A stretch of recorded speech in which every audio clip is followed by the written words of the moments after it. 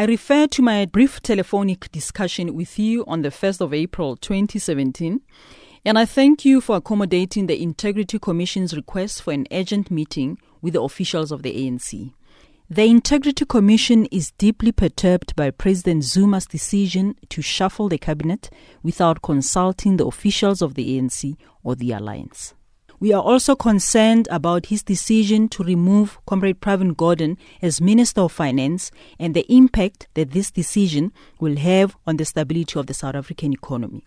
We do not accept the reasons given for his decision, namely that Comrade Pravin conspired with Western governments to destabilize the government or the economy.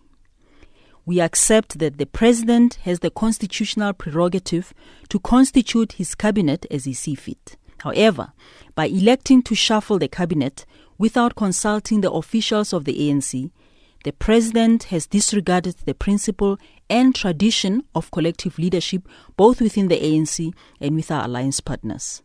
President Zuma's conduct has divided the ANC. Public utterances by the SG, the Deputy President, the Treasurer General, distancing themselves from the President's conduct are deeply distressing and unprecedented in the history of our movement. These divisions are replicated in branches of the ANC and in the ANC Youth League and the ANC Women's League.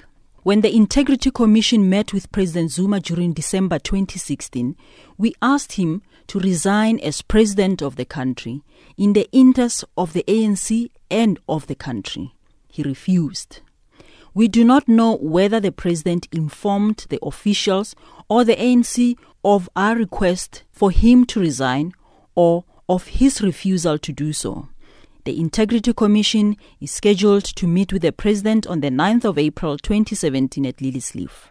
At this meeting, we intend repeating our request for the President to resign as President of the Republic and of the ANC.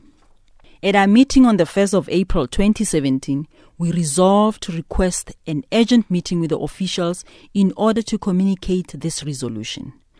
We request that the officials communicate our position to the NWC and the NEC. We thank you for the opportunity to discuss these matters with you.